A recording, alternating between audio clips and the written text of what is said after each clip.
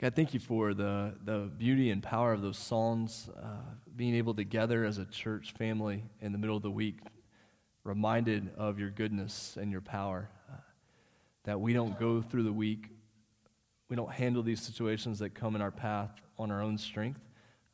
We know what happens when we do. And so whether it is a family member who is very ill and facing death, or whether it's a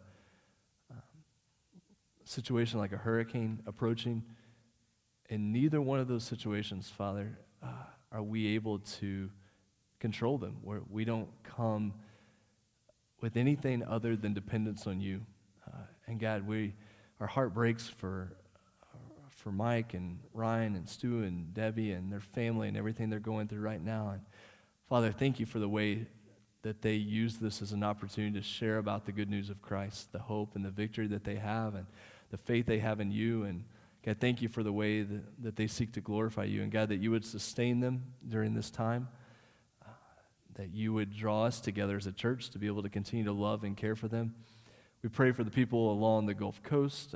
We pray for the people in Florida and the islands that have already been affected at this point. So many things, God, going on in our world, and we pray that you would use these to remind us of your love and the hope that we can have, even in the midst of great difficulty. We all face different types of challenges during the week. They don't always look like sickness. They don't always look like hurricanes, but we all face these challenges. And Father, I pray that we would turn to you in faith, and that we would make every effort to proclaim and display Jesus through our lives. And we pray this in Jesus' name, amen. All right, Jim, come tell us your story and how God's at work through this. All right. Well, just to kind of give you a brief history about why in the world is Emmaus involved in a shower trailer ministry. It obviously goes back to the tornado. When we were able to use our building, we had shower trailers here. In fact, Tara's dad got us the Christian Farmers Association shower trailer. We had another little shower trailer, and we were able to host 200 to 300 volunteers here at Emmaus, staying the night, cooking for them with Samaritan's Purse and all of that. And you all know full well the ministry that took place because of just simply a shower trailer being able to be used here at our building. So we had some leftover funds after the tornado, and I approached Preston Collins, our Union Association director, and just asked, we were trying to figure out what would be the best use of these funds. And so I asked, what if we looked at building a shower trailer? Because I knew that we could continue to use that, and it could be used in that. I said, could we build one and put it in the fleet for disaster relief? And he said, don't go build one. He said, run the one we got. So anyways, that began how we utilize it. And just so you know, that shower trailer we use year-round. We've used it here at the building to host mission teams that are coming in, work with the children's home. This summer we hosted several groups doing mission work in our community. Just a great way for us to continue to minister and reach out in our community by hosting these groups that come in. So anyways, that's kind of how we've gotten involved in a shower trailer ministry. But its primary purpose is for disaster relief. So since we've attained that, one of the things we've done is taken it down to the park in Norman. We've only been able to do it one time, but providing showers for the homeless. We've taken it up to disaster relief in Laverne. We actually were there twice this last year with ice storms and then the fires that were up there. So it was up at Laverne for probably a good month and a half earlier in the year. Took it out south of Elk City after the tornado there for a mission team to come in and use and work in the Elk City area. So it's utilized. It's a great resource for ministry, a great way to allow groups to be able to come in and use facilities like ours and to be able to go out and do ministry. Well, obviously when the hurricane came, I thought there's a possibility this could be called out. And in fact, I think it was last Monday night, they had Don Williams, who's the new director of disaster relief for Oklahoma. He was standing in front of the Tacoma Park shower trailer, and they took off to Houston. And then the next morning at 8 o'clock, we got a phone call to go to Dallas, and they were staging in Dallas at the Texas Baptist Men's Warehouse where they do all their disaster relief. So we met there with other groups, and that next Wednesday morning they sent us all we were headed to the Houston Convention Center for feeding unit, taking 2 shower trailers and that, and they were, I think now they're housing 10,000 evacuees there at the Houston Convention Center. But on the way, they called and asked me to go to the Federal Emergency Management Team down in Texas City, which is down by Galveston. So, and they asked, do you have generators and all of that, because you're going into an area that's going to need it. And we had one on the trailer, but I got nervous, little faith, and I stopped and bought another one. And so, anyways, we headed to Little City, or Texas City in Texas there. And got there, sat there for about an hour and a half waiting for them to determine if they needed it. They determined they didn't need it here. They needed it in El Campo, which is east. It was going to be northeast, so I went back up into Houston, over to El Campo, and we sat there a night. They thought all of their federal emergency management people and first responders were going to be flooded out, and so they wanted us there in case that happened, and thankfully it didn't happen, and so we weren't needed there. So they sent us to Rosenberg, and we worked with the Highway Patrol there. So we were there 2 nights in Rosenberg, which is southwest Houston, and the Brazos River is right there, so it was already flooding in areas there, and they were waiting for it to crest. So there were about 20 officers that were working out of there, and then they had a shelter across the street with Army National Guard and all of that. So we used it well there, and got to minister to them. Just so you know, I bought a meal from Emmaus for the highway patrolman there, and just told them it's from our church, and we love them. We're praying for them, and fed them one night dinner. So fed about 20 highway patrolmen, and just had an opportunity to be able to listen to their stories because their homes were flooded out, and just an opportunity to listen and pray for them, and it was I hate to say this, a fun time to be there for them, because they're there for everybody else. The next day we determined that it was no longer going to be needed there, because they were able to get back into where they needed to go, and so they sent us back up to the Oklahoma team, which was in the Woodlands, and so they are now stationed at the Woodlands Church. Kerry Shook is the pastor there, and so the Oklahoma team is there. The feeding unit's there. They can feed up to 25,000 people a day with the setup that they have there at the Woodlands. So when we got there, they'd only had 2 showers available to them, and when I got there, I could tell they needed the shower trailer, and it was a good thing because there's about 50 volunteers there. And so we set it up there, and we've been there ever since, and we're going to be with them during the duration that they're there. So a team left today. That team is coming back. And just so you know a little bit, and I'm trying to understand this as well, the disaster relief is really split up. Jim, you can help me with this. 5 different quadrants in the state: northeast, southeast, northwest, southwest, and the central area. So the northeast group was down there first. And I know the central team got called out yesterday, so they're going to leave next Wednesday to be able to go. And I think it's the northwest team that's there starting today. So anyways, they've got our state broken up into 5 quadrants, and so about 50 folks will go down. They're preparing meals, and those meals go out with the Red Cross, and they're delivering these meals. They're driving 200 miles to deliver these meals, and it's fun to hear the stories when they come back about where they were able to take those meals, first hot meal that people have been able to have, and all that. That's how they're getting the meals out. And I believe Red Cross pays for the food. Oklahoma Baptists are cooking all of the food, and then they're helping to distribute it and all of that. So that's kind of how that works.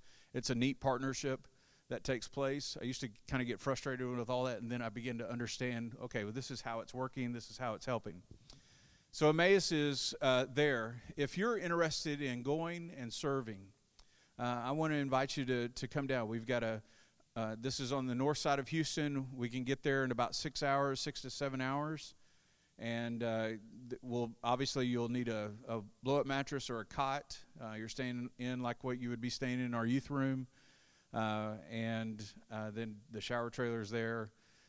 Their meals, they've got those taken care of. So the only cost for anybody going to volunteer from Emmaus really would be your travel meals. That's our goal, is that's all it would cost you.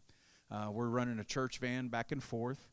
And just to let you know, too, if you think, well, the shower trailer doesn't really sound like, that's not a whole lot, we can work alongside the mud out teams, and they'll train us there on site that morning, and we can go out with mud out teams if you're interested in doing that. So tomorrow morning we have 4 that are leaving. Sharon Shannon, Bill and Dee Dee Pickle, and Mel Huffman are headed out in the morning at 7:30 to head down to Houston. James and Georgia Waterman are there now.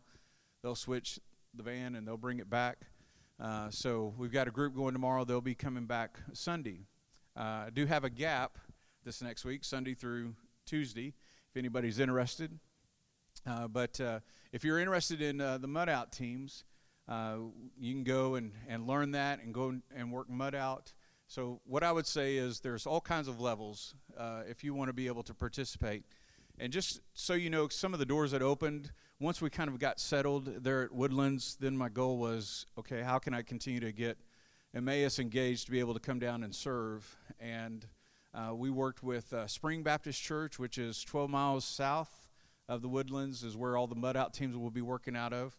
I know Pastor Mark Estep, so talked to Mark, and his staff went to church there with them Sunday morning. And this afternoon, I was talking to Jason, one of their staff members, and he said, well, what I really need is an electrician. He said, I can't get one here and all this. And I said, I've got one coming tomorrow. Mel Huffman is going to be there. And so Mel was a little nervous that he didn't have a license in Texas, but they didn't really care. So I know Mel can do it, and Mel and Bill Pickle will do a great job. So it was kind of cool just how Lord provided in a small way there the right people at the right time to be able to go and serve. So Mel and them are going to go and help their church set up they're basically setting up a laundry mat in one of their, they have some off-site classrooms and doing that. So Mel and Bill are going to go help them do that. So it was really cool to see how Lord just opened up that door for them to be able to go and serve. And then also, some of you may know Rick Whitaker, who used to be the education minister over at First Moore. And then Cinda called me about a friend of hers in Katy, Texas, Kingsland Baptist Church in Katy. And I tried to go over there, and their roads, a lot of them were still closed, and they're bad off over there. But went to Humble, Texas, where Rick Whitaker is. And they have 165 homes that need to be mudded out. Their church was completely flooded. And so got over there, and we were able to help set up a team from Henderson Hills there with a shower trailer from Pittsburgh Association. It was just really cool to see how the Lord just kind of started to put pieces of the puzzle together. And so Mike Wall from Henderson Hills, he's going to be able to host teams working out of Humble to do mud out. We'll be able to help with Spring and Woodlands. And then once Spring wasn't as heavily affected as what Humble was or Katy. So we'll continue to be able to approach those guys about how we can continue to help and all that. So basically all I'm saying is if you are interested in going, we'd love to have you go. Love to have you be able to go and serve. And we will do our best to get you there as cheap as possible, just paying your travel meals. And love for Emmaus to be able to go to serve, to proclaim Christ. And just as what we've seen Pastor Owen praying about, we talked about praying for the hurricane that's coming through Tampa or possibly hitting Florida and all of that, that God would break our hearts and cause our hearts to turn to Him. And so here we have an opportunity, and you and I know this all too well, that in the midst of tragedy, God uses those things to turn people's hearts to Him. And may we be faithful in just simply proclaiming Him to a lost and dying world, and through this tragedy that Emmaus would be able to live out that 2 Corinthians 4:5 that Pastor Owen asked us to memorize early last year, that what we proclaim is not ourselves but Jesus Christ as Lord. And just being able to do that. So pray that Emmaus, that we can just go. And whether that's in Houston, right here in our own backyard, that we would be able to go and do as Christ has called us. All right? Let me pray for us, and then I'll turn it back over to Pastor Owen. Father, I pray that you would just humble our hearts, God, that we would just turn our hearts to you and allow you to be able to use us to be your hands and feet. God, I pray that you would go before us and that you would open doors for the gospel to be proclaimed.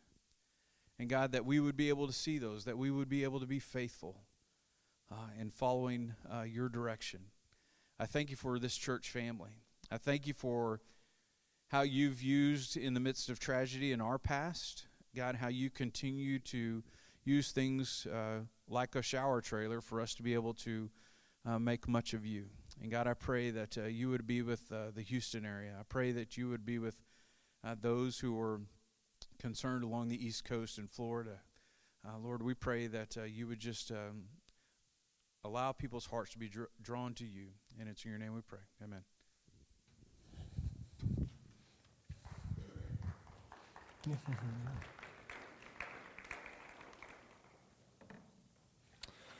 All right, if you'd like, take that half sheet of paper that was on the back table if you got one of those, and then also open your Bible to Titus chapter 1.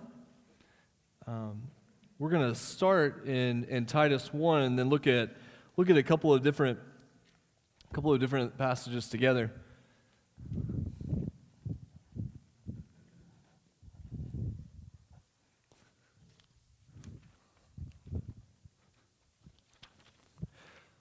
So we're going through a series this fall at the beginning on Wednesday nights that is related to the secret church presentation that David Platt puts on in the spring every year, and some people go to that. A lot of times it's too late or it just lasts too long to be able to be a part of, but they've taken all that information and put it online now, and so it's accessible at any point.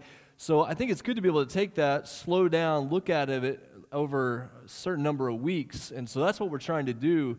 And this time he was focusing on the Bible and what sort of authority the Bible has in a world that's so full of skepticism. People are skeptical not only of authority figures in general, but people are just skeptical of religion. You have more and more people, when they're asked to list their religion, they'll check none. There was a time that people would pick at least one of the options, but a lot of times you have people picking none. It's just so skeptical of anybody who's talking about having a religious book or having religious beliefs, those type of things. So how do we respond to that? The first week we talked about how the Bible is a form of divine revelation, that it comes from God, and specifically when it comes from God, it comes with grace and truth. And that combination of God's revelation, that he has shown grace to us, and at the same time he speaks truth, and that becomes very important tonight. Last week we talked about the idea of inspiration. What does it mean that God's word is inspired, that it came through human authors? Real people in real places wrote real words on a page, but it came by the power of God's Spirit. Tonight, the focus is on what does it mean for the Bible to be true?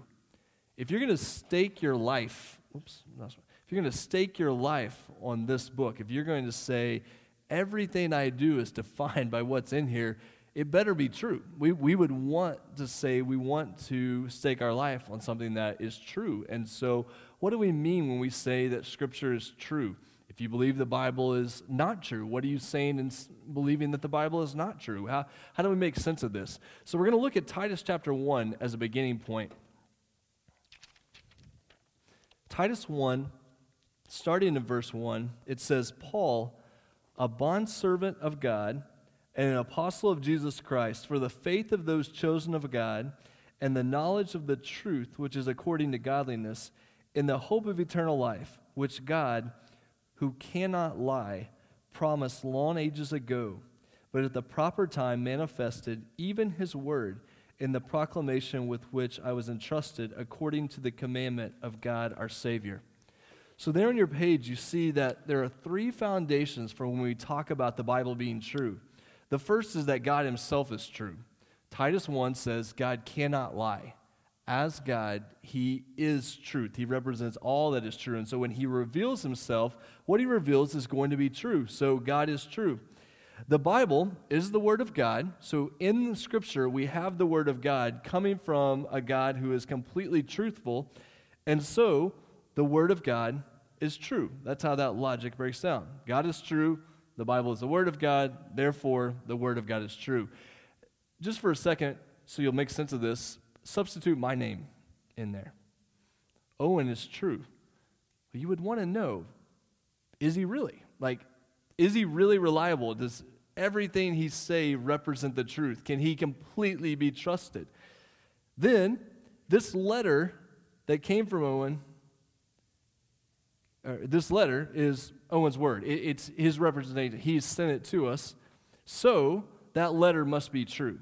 If the person who sends it is trustworthy, reliable, then whatever they send to you is going to be trustworthy and reliable. It all hinges on that first part, though. Is God true? When we say, don't miss this, but when someone says the Bible is not true, by implication, you're saying that God is not speaking the truth. You're calling God a liar.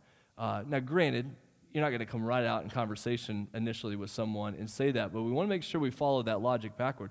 If you say that the Bible is not true, what are you saying about God? What are you saying about the claims that Jesus makes in the New Testament to be truth, that I'm the way, the truth, and the life? So as God, he is completely true. How do you come to know somebody is reliable? How do you come to know somebody is trustworthy? What do you think? Slightly an open-ended question. How do you come to know that somebody's reliable and trustworthy? Do what? By watching them? You watch their life? By experience?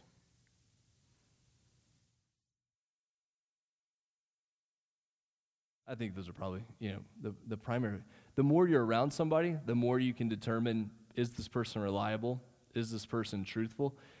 You know the feeling when you receive a message from someone and you're not sure if that person is reliable or trustworthy. There's that moment in your mind you think, are they really telling me the truth? You go to the car lot. Sorry to pick on if you work at a car lot, but that's a terrible example to use. But you go someplace and you look at that salesperson and you think, are they telling me the truth? Is this person reliable? What if you go to that car lot, to pick on the car lot again, or what if you go to the salesperson and you know that person? You have a relationship with that person. You're much more likely to trust them. You're much more likely to say, I believe this person is reliable. What I want you to see in this idea of understanding the Bible as truth is sometimes, in fact, many times, it takes people time to work their way into this doctrine.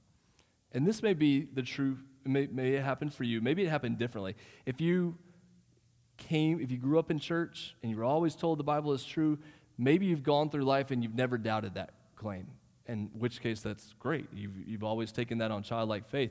But there may have been times in your life that you began to think, I'm not sure. Is the Bible really true or is it not?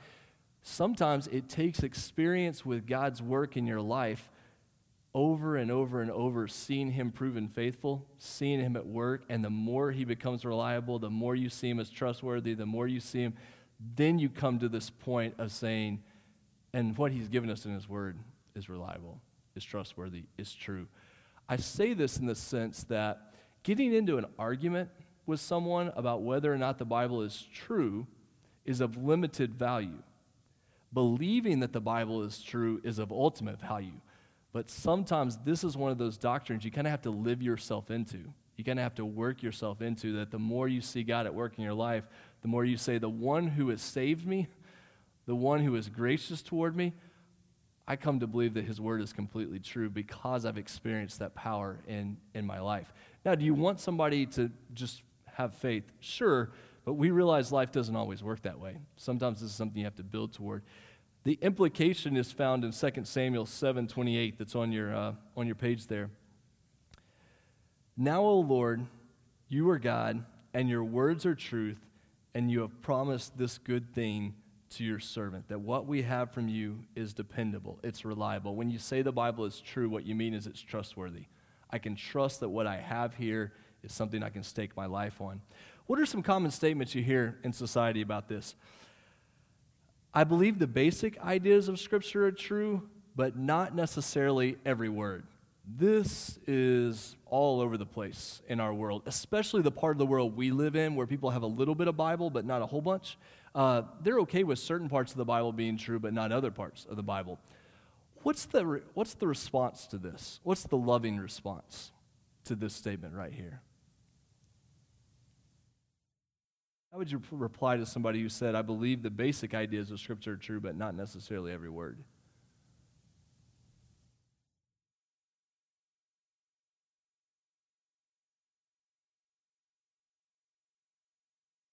Sure, yeah, it's becoming, so the idea that the Scripture itself says it's true. So if that's the case, it's, in a sense, believe it all or believe none is kind of the way Scripture. This is that idea that Jesus is either Lord, liar, or lunatic. You may have heard that before. Jesus doesn't really present himself as one option among many. Either he's truth, either he's the Lord of the universe, or he was a crazy man, or he was a liar. So Scripture is similar. You kind of take it all or you take it none. What's another response to this statement? I believe the basic ideas are true, but not necessarily every word. Yes, Ms. Phyllis?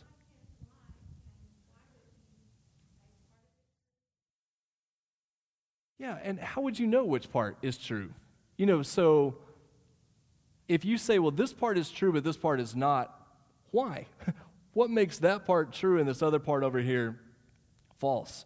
And if this part is false, what if you're wrong about this part that's true? What if it's all messed up? It's very difficult to pick and choose which part is true and which part is not. You find yourself in a situation where what it really comes down to on a personal level is I accept as true the parts that I like or that I can handle or I can make sense of, and I deny the parts that either I don't like or I struggle with. That's really at a personal level. In my own heart, that's what it would come down to, and so it's difficult. Number two, another statement is this idea that you can't try to explain the word true like I'm going to do in a second. Either every part is literal or it's not. You'll hear this idea of literal truth. Remember that the word literal doesn't equal the word true. Something is literal in the sense that it's presented in a straightforward way. Not all of Scripture is presented in the same way. It's all equally true, but to say it's all literally true doesn't take into account the way that God's Word is given to us. And so don't get pushed into a corner where someone forces you to say, well, it all has to be literally true, because they have an agenda at that point. They're trying to push you into a corner about a particular part of Scripture. Scripture is true as God has given it to us, and we're going to talk about that in a second. Next, I believe God is true, but the Bible does contain some errors. Well, we've already dealt with this statement earlier. How can you say that a book that says that God is true, therefore contains errors, but it's the Word of... It just doesn't work.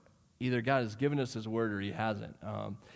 Fourth, inerrancy, this idea that the Bible is true, it has no falsehood. Inerrancy is a modern idea. The early Christians didn't worry about this.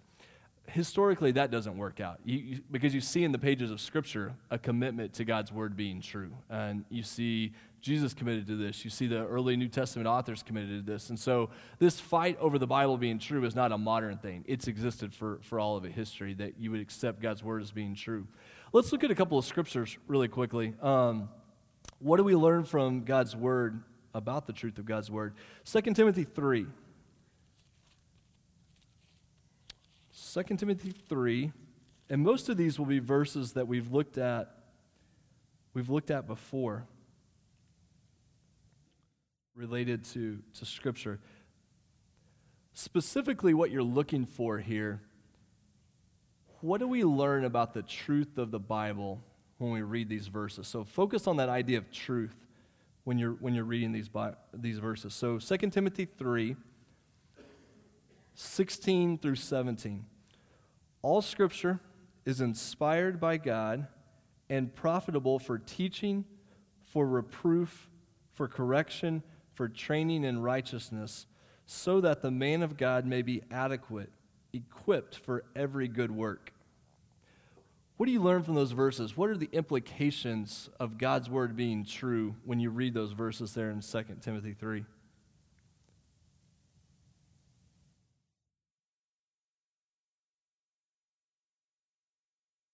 You're not going to see the word truth. You're going to have to kind of make application.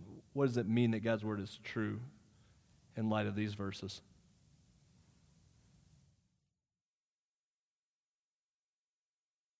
So it's inspired, yeah. What's the first word in the verse 16? Or all, yeah. So all Scripture is inspired by God, therefore how much of Scripture is true? All, yeah. So you have the Bible saying about itself, all Scripture is true. There's another word in there that really jumps out to me. It's that idea of teaching or reproof or correction. If you're going to stand up in front of people and start spouting religious things, you'd like to know that they were true, that what you're speaking about, what you're teaching is true. You have those moments with your kids or grandkids when you're saying something to them and trying to really make a point, and about halfway through you start thinking to yourself, is this really right or not? But as the parent or authority figure, you really don't feel like you can back out of the assertion that you just made. So you just keep pressing forward, thinking in your mind, like, I'm not sure this is true or not, but I can't turn around at this point. Like, I've got to keep going. So this feels true. In 2017, your kids can fact check you when they get older. Just by Googling it. And so you're really put to the test as a parent to, this better be right, Or you have a very argumentative kid, no matter what you say, they're trying to fact check you and determine, like, is what you're teaching me true? Is this actually right? When we talk about Scripture, if you're going to stand up and teach and correct somebody, you want to know that what you're doing is not just your opinion, that it's the truth of God. So the keys here in these verses is the word all and the word teaching. All right, go to Matthew chapter 5, verse 18. So back to the beginning of the New Testament.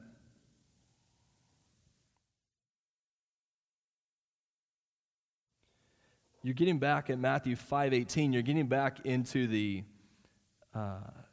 Sermon on the Mount that Jesus gave there. Matthew gives us so Matthew 5. I'll start in verse 17, but the focus is on verse 18. It says, "Do not think that I came to abolish the law or the prophets. I did not come to abolish, but to fulfill. For truly I say to you, until heaven and earth pass away, not the smallest letter or stroke shall pass from the law until all is accomplished." What do you learn about the truth of Scripture from that verse?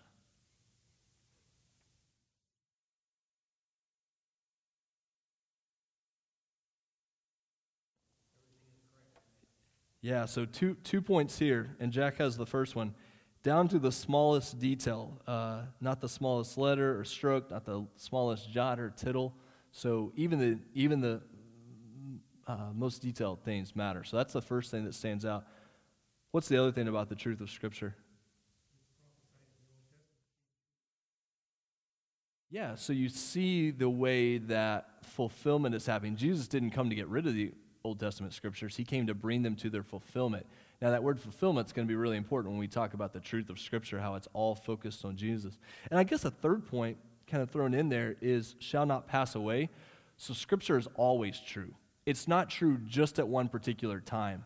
And we battle, that's kind of the wrong word, but we face this in the 21st century where people will say, well, that was true for then, but not for now. Well, this is the idea that if something's true and it's eternally true, it's going to apply to all cultures, all times. So the smallest detail, fulfilled in Jesus, and not going to pass away. It's always true. All right, 2 Peter chapter 1. Let's turn over there. 2 Peter, you're getting deep into the New Testament. You're almost at the very end. But if you go to 2 Peter chapter 1,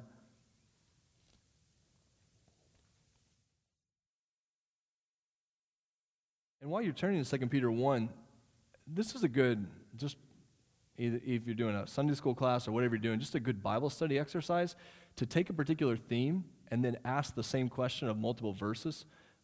As long as they're good core foundational questions. What does this passage teach me about God?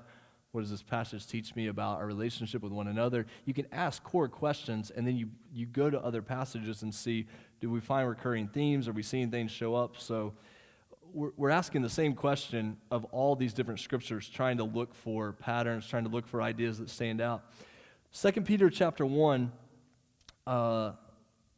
verse 20. But know this, first of all, that no prophecy of Scripture is a matter of one's own interpretation. For no prophecy was ever made by an act of human will, but men, moved by the Holy Spirit, spoke from God. What do we know about the truth of God's word from 2 Peter 1? What stands out to you?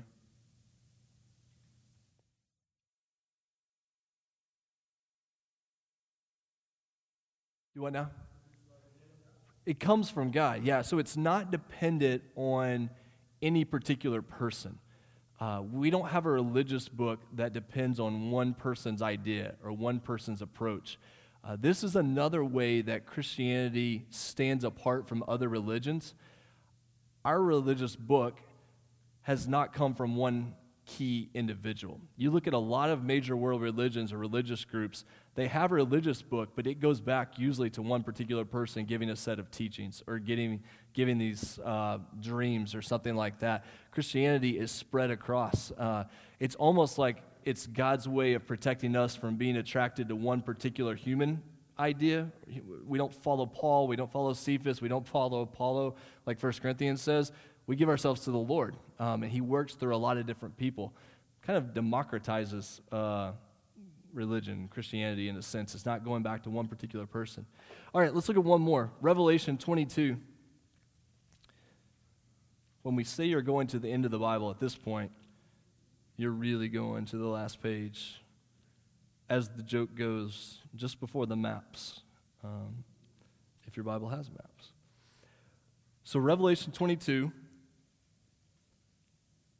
last chapter in the Bible. We're going to look at verses 18 and 19. Revelation 22, 18. I testify to everyone who hears the words of the prophecy of this book. If anyone adds to them, God will add to him the plagues which are written in this book. And if anyone takes away from the words of the book of this prophecy, God will take away his part from the tree of life and from the holy city which are written in this book. What do you see about the truthfulness of Scripture from that verse? It's serious business. Yeah, I think that's one of the things you take away is it's serious that you would claim that this is not from God, that this is not God's word. What else do you see there? Anything else about truthfulness that stands out to you?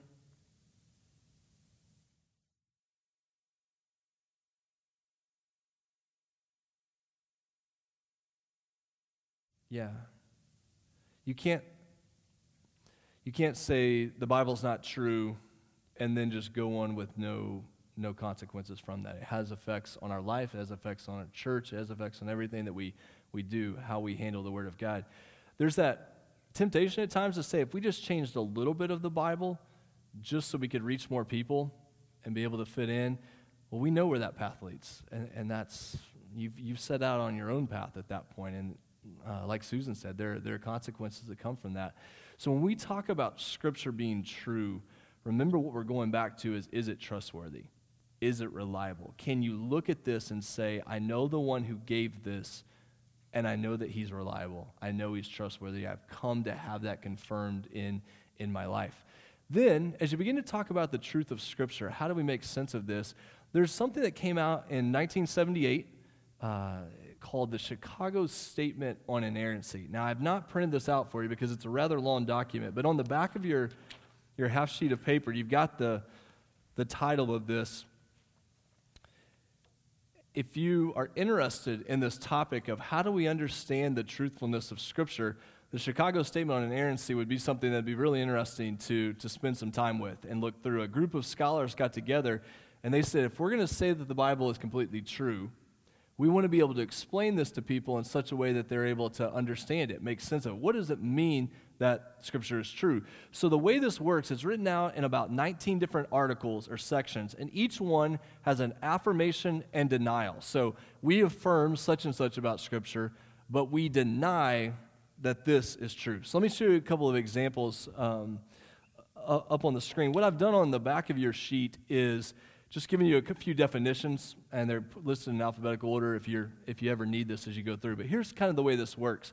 So Article 1 says, we affirm that the Holy Scriptures are to be received as the authoritative Word of God. We deny that the Scriptures receive their authority from the church, tradition, or any other human source. So there's an affirmation that's made about the truthfulness of Scripture, and then a denial. So we have God's Word. The truth of God's Word doesn't come through any church group. It comes through the Bible. Article 2.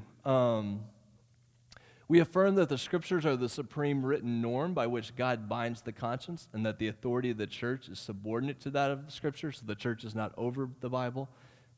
We deny, that looks surprisingly like the first one I put up there at the end. We deny that church creeds, councils, or declarations have authority greater than or equal to the authority of the Bible. All right, go to number 3.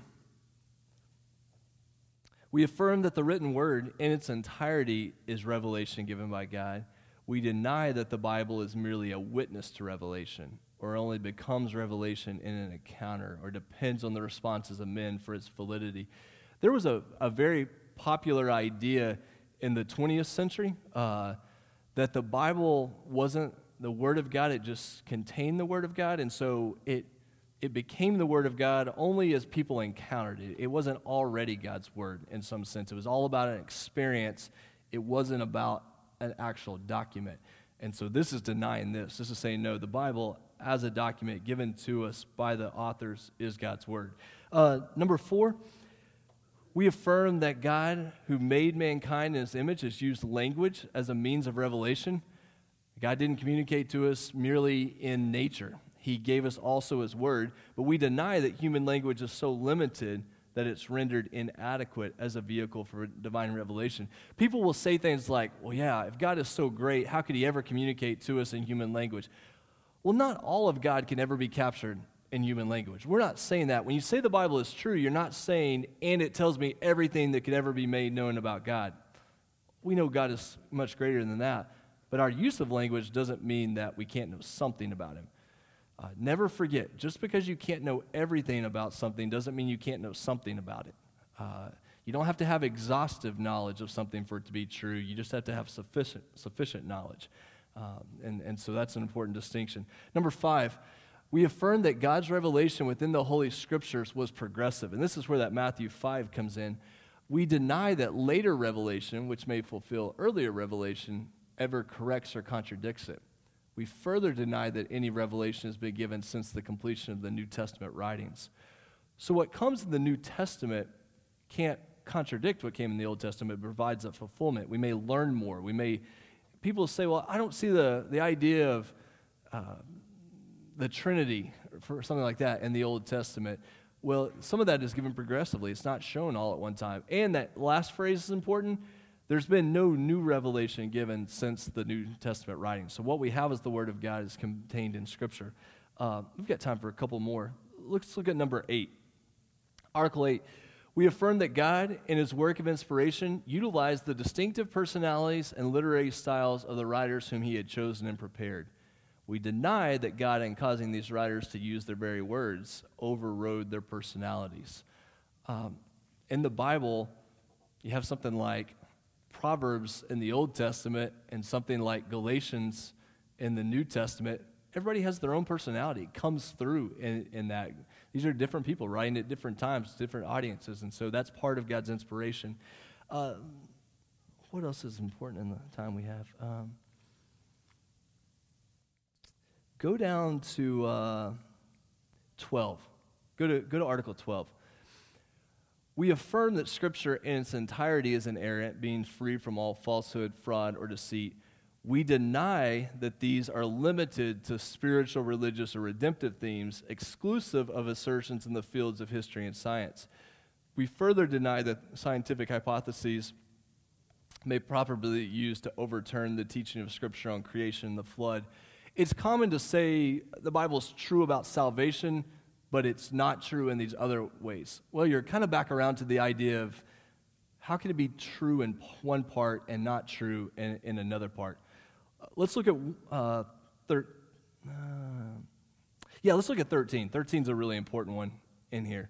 Sorry the print gets small at this point, but we affirm the propriety of using inerrancy as a theological term. We deny that it's proper to evaluate Scripture according to standards of truth and error that are alien to its usage or purpose. My personal opinion, Article 13 is the most important, and it's also the smallest print, so I apologize. But we further deny that inerrancy is negated by biblical phenomena such as lack of modern technical precision, irregularities of grammar or spelling, observational descriptions of nature, reporting of falsehoods, use of hyperbole and round numbers, topical arrangement of material. This is where people get into the weeds and start saying, well, look, that word is spelled incorrectly, therefore it's obvious that the Bible is not true. Well, that's a lesson in missing the point. Or something will have really grand language, or will use a number that doesn't look exactly the precise. Scripture is true as it was given to that original audience. If they would have understood that as trustworthy and reliable, then it doesn't negate the truth of Scripture. This is where you don't let somebody push you into a corner about it being literally true. It's true as it was given to that original audience. And to say it again, just so we can end with this, would they have understood it as reliable and trustworthy? When we say that Scripture is true, that's the core issue. Can I bank my life on it? How do I know that? An element of that is by faith. An element of that is by experience. Some of that comes as God just works in your life, and some of that comes as you do research, and you begin to see more and more of how Scripture is shown to be accurate through history and archaeology and all these other things. And then you'll see these random reports that show up in the newspaper that look like breaking psychological, sociological science, and you'll think to yourself, that's been in the Bible all along. And then, modern research is just not catching up to it. There'll be moments like that, and that truthfulness of Scripture is confirmed. So what I hope you'll come away with is this is a doctrine that your friends and family, coworkers, they will likely have to live themselves into. They'll have to work themselves into, but you have a foundation for knowing, yes, I can trust God. And I don't want to say one part's true and not another part. It's all true because it all comes from Him. So, all right, let's pray and we'll wrap up. Father, thank you for the chance to hear tonight from Jim about the way that you're working through our church family. Thank you for the chance to sing together, to eat together, and just have that time of sharing. God, we thank you for the ministry that happens with our preschoolers and kids and students. And Father, as we come together, we know that we're not coming because we want to hear anybody's opinion. We're not coming because we need something to fill up our schedule. We don't need religious boxes to check. We're coming because you are trustworthy and reliable and good and faithful, and we desperately need your work in our lives. And so, Father, I pray that we would turn to you, we would turn to your word, and that you would guide us. And we pray this in Jesus' name. Amen.